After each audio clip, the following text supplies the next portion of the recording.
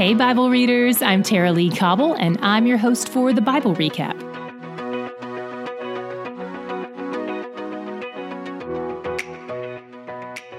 We've been walking through land allotments for the 12 tribes, and today we start out with the land for the descendants of Joseph. If you recall, Joseph's dad Jacob formally adopted Joseph's two sons, Ephraim and Manasseh, so they essentially took over Joseph's place in the distribution of the inheritance.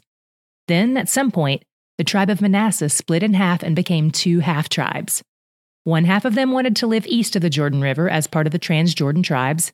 We'll call them East Manasseh. And the other half inherited part of the original promised land across the Jordan. We'll call that West Manasseh. But during the division process for the land, the people who will become West Manasseh gets lumped in with Ephraim, and they complain about it. They want to be split off from each other and get land that reflects the size of each tribe. I'm picturing one of those scenes in the movies where siblings share a bedroom and put tape down the middle so they can mark out their own spot. Joshua agrees to their request for division. He hands them the tape and tells them that they're responsible for clearing the land and driving out the people in it, even though they seem to be bigger and stronger than them. The land they get is west of the Jordan River in the Promised Land. And just like we learned about their brothers in East Manasseh yesterday, they don't drive out all the Canaanites from the land. Since the Canaanites refuse to leave, they make them do manual labor. We also encountered the 5 daughters of Zelophehad again today. The last time we saw them, they were marrying their cousins, which was part of the agreement in order for them to get their part of the land inheritance, so the land can stay in the tribe. They approached Joshua and Eleazar about that land agreement, and maybe they're nervous because Moses was the one they had originally talked to, and he's dead and gone now, and this new guy Joshua is in charge. But just as God had said, they were given the land they originally requested. Again, we've included a general map of the tribal allotments in today's show notes if you want to see how all this lays out.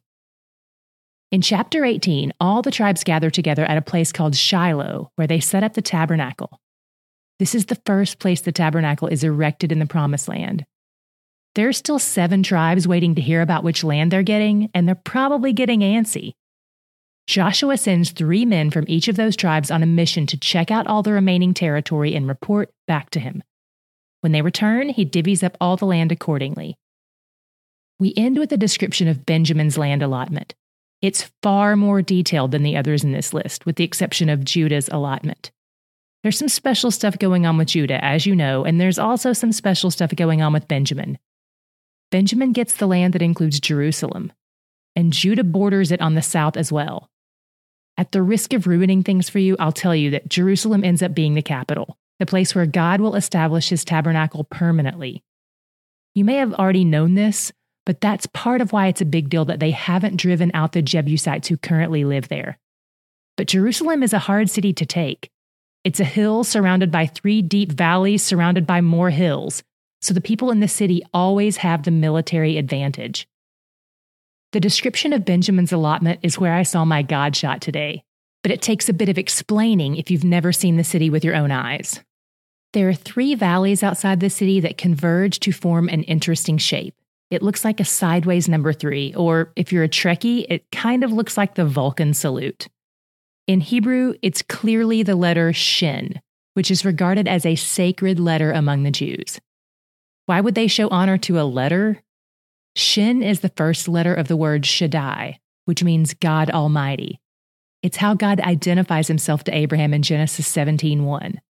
So the Hebrew people regard this letter as God's initial. They stamp it on all their mezuzahs, which you may recall are the boxes they put on the doorposts of their homes with scripture in them in accordance with the command in Deuteronomy 6. In Deuteronomy 12, God told the people 3 times in verses 5, 11, and 21 that his chosen place of worship when they enter the Promised Land, where the tabernacle would be located, is a place where he will put his name. And later, in 2 Chronicles 6:6, he says, I have chosen Jerusalem that my name may be there. Could he have only been speaking figuratively and spiritually? Sure, that's totally possible. But given the topography of Jerusalem, there's reason to believe he was also speaking literally. If you have a topographical view of the city of Jerusalem, it almost looks like God stamped his initial on it. He monogrammed it, if you will, with the letter Shin. You monogram things you own, things you want to be identified with. If you want to see this visual for yourself, we'll link to an image in the show notes. And if you want to take this idea a step further, some people have even pointed out that the same shape is part of the design of the human heart. We'll include a visual for that as well in case you're curious. Long before aerial photos existed, God chose a city marked with the letter his people would regard as his initial. He came down to dwell with them there, the people marked by his name in the city marked by his name. And here we are today, thousands of years later, marked by the same name, the people he has chosen to adopt into his family despite our sins and shortcomings.